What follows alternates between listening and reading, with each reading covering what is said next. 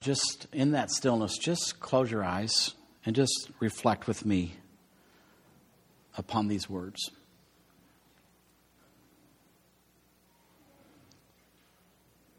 Advent is a season of anticipation, of holy waiting.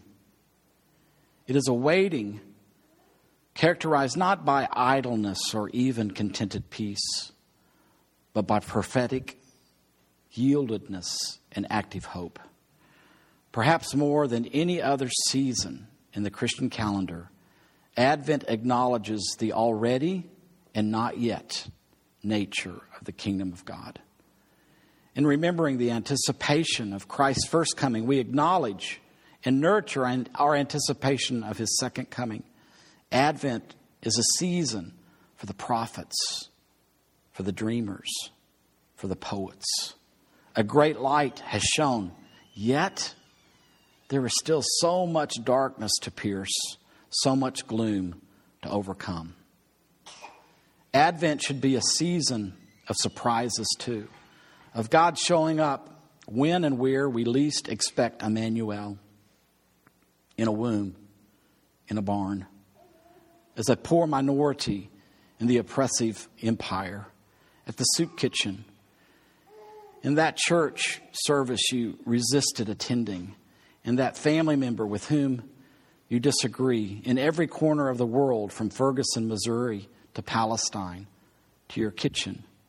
It is the season to slow down and pay attention, to listen to the prophets, to look for God in God's distressing disguises.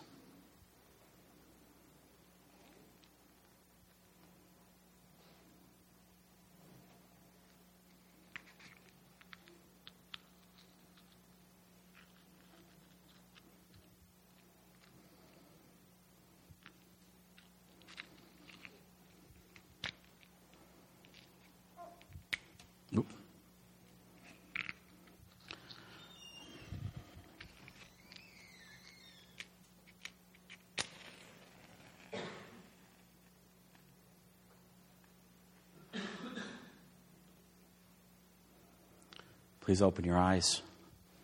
Into our darkness, a great light has appeared. If you would put the lights back on. So during this season, there's several suggestions, several encouragements. From the quote that I read you, there's some movements that we can go through. One is it's a time to slow down and to pay attention. It's a time of holy waiting. That's not to be confused with idleness or just restfulness, peace. But I love this statement. It's a waiting in prophetic yieldedness. What that simply means is to listen for God to speak. Speak, Lord. Your servant is listening.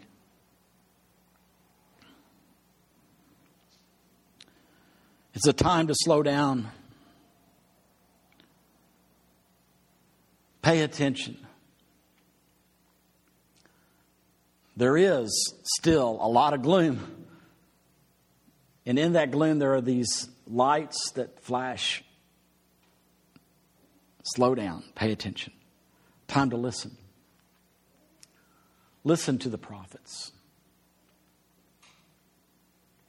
Listen to the dreamers. Listen to the poets. It's a time to look for God. And again, just that phrase, in God's distressing disguises.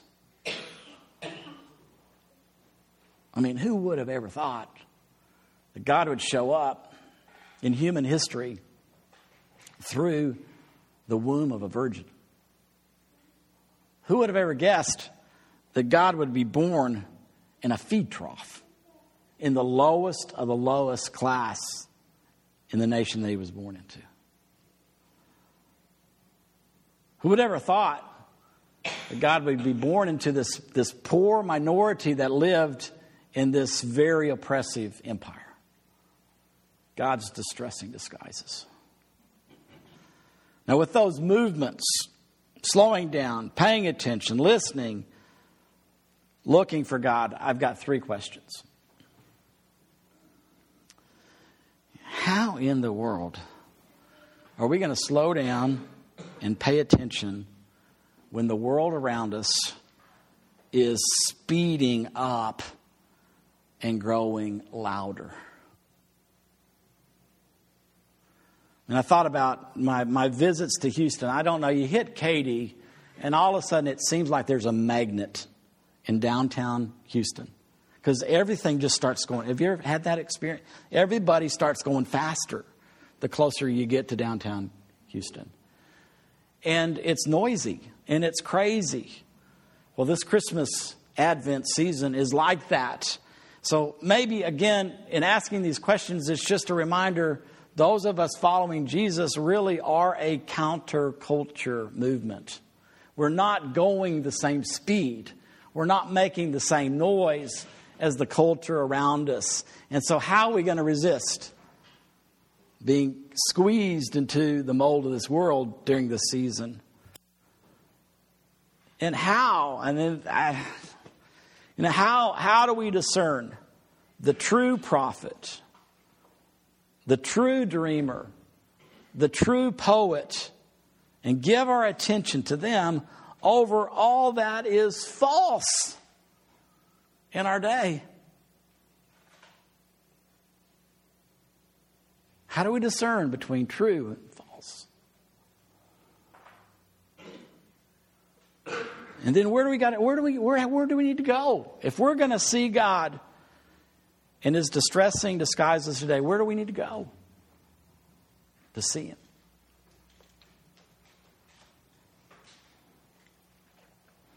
Well, with those 3 questions and with those movements of Advent, I want to invite you into the story found in Luke chapter 2, beginning in verse 22. When the time came for the purification according to the law of Moses,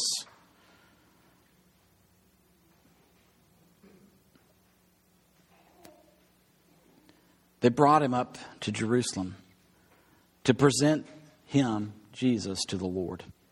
As it's written in the law of the Lord, every firstborn male shall be designated as holy to the Lord. And they offered a sacrifice according to what is stated in the law of the Lord, a pair of turtle doves of 2 young pigeons. No question about it, Jesus was born Jewish. His parents were Jewish.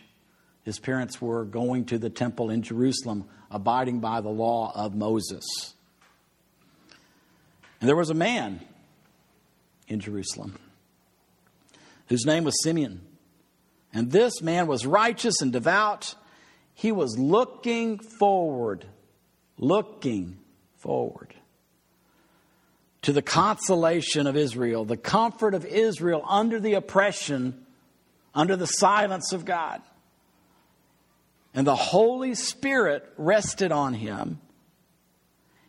And the Holy Spirit had revealed to him that he would not see death before he had seen the Lord's Messiah. So guided by the Spirit, Simeon came into the temple. And when the parents brought in the child, Jesus, to do for him what was customary under the law, Simeon took Jesus in his arms and praised God. What I'd like you to notice is that when God comes, the movements that we talked about happen. Simeon had slowed down and he was paying attention. He was living in a holy waiting. He was actively waiting for God to show up.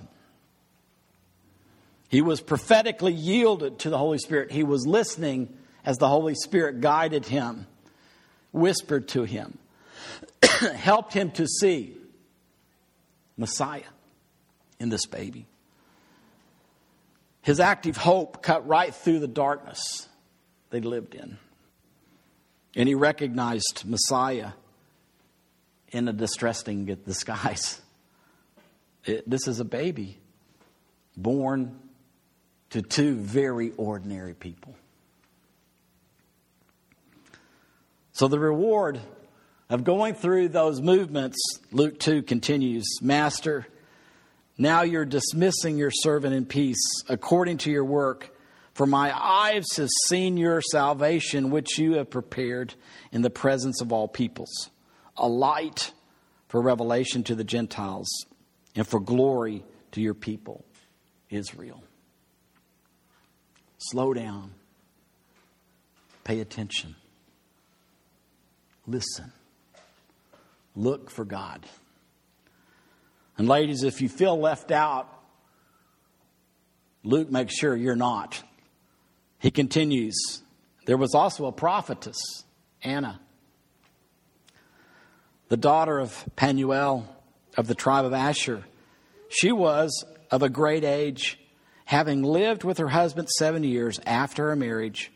Then as a widow, to the age of 84, she never left the temple, but worshiped there with fasting and prayer night and day. At that moment, she came and began to praise God and to speak about the child to whom all were looking for the redemption of Jerusalem. Anna, like Simeon, had learned to slow down and pay attention. She lived day after day, night after night, in holy waiting for about 60 years.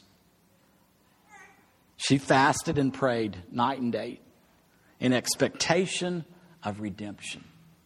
God will come. God will redeem us from our oppressors. God will speak again. And she listened to a dreamer like Simeon. And by embracing that coming, they truly experienced a coming of God. They participated in these simple movements. They slowed down, paid attention. They listened to prophets and dreamers and poets. And they looked for Messiah to come, and they saw him. So the coming of Messiah, there's 3 of them. We tend to just talk about 2 of them. But the first one is what the story is about. Jesus coming, born in Bethlehem. Then we talk about, okay, when he left, when he ascended, he promised he'd come back. So that's the second coming. That's somewhere out there in the future. First coming, second coming. But my friends, since the time of Bernard of Clairvaux, Christians have spoken of the 3 comings of Christ Jesus. In the flesh in Bethlehem, in our heart daily, and in the glory at the end of this age. For those of you that were here last week, remember the verse we read? Let the king's peace be the deciding factor in your hearts. That's what you're all called to in this one body. That's Jesus coming into our hearts now, bringing peace, which is part of his rule. That's a coming. So then my question is, as we go into this Advent season, I just think these movements are things that we should stop and think about ourselves and make some decisions this morning that are going to put us on the path to celebrating Advent. So first thing I'm going to do is I'm going to ask, if you're saying, yes, I want to do this, just raise your hand. Not yet. I haven't asked the question yet. That's my sister. She's just gung-ho. She's also jet-lagged. So, what's my name? Do you know me?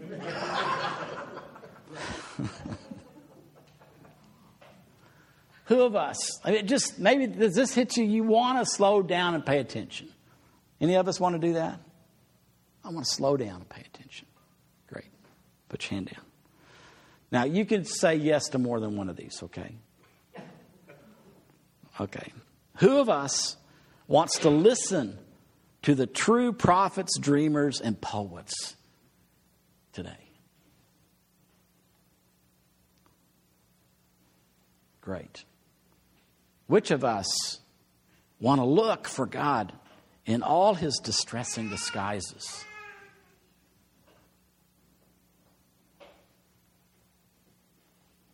And who wants to experience the daily advent of Christ coming in our lives, in our hearts? That's amazing. Now, if you raised your hand all 4 times, would you stand up?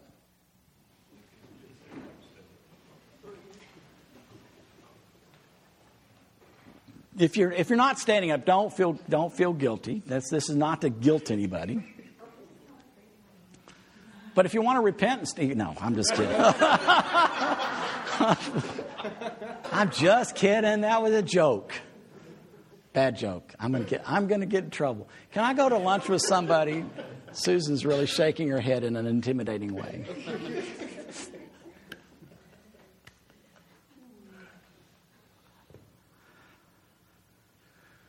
You know, without helping each other, it's really, we can make, like we made a decision. We raised our hand, we stood up, we're saying, yes, we want to do this. But without encouraging each other, it's really hard to follow through with this. So that's really what I want us to do. As we kind of come to a time of just, okay, Holy Spirit, we want this to work in our lives. We want this to be activated. So one of the ways we can just simply bless each other. So those of us that are standing, we want to bless each other that we're going to follow through in all of these ways. For those of us that are sitting, we want to go to each other. We're just identifying who's sitting, who's standing. And we want to go and encourage one another in that. And so we're going to take about 5 minutes for us just to encourage each other so that we can follow through with what we want to do. May we do that? Okay, so go for it.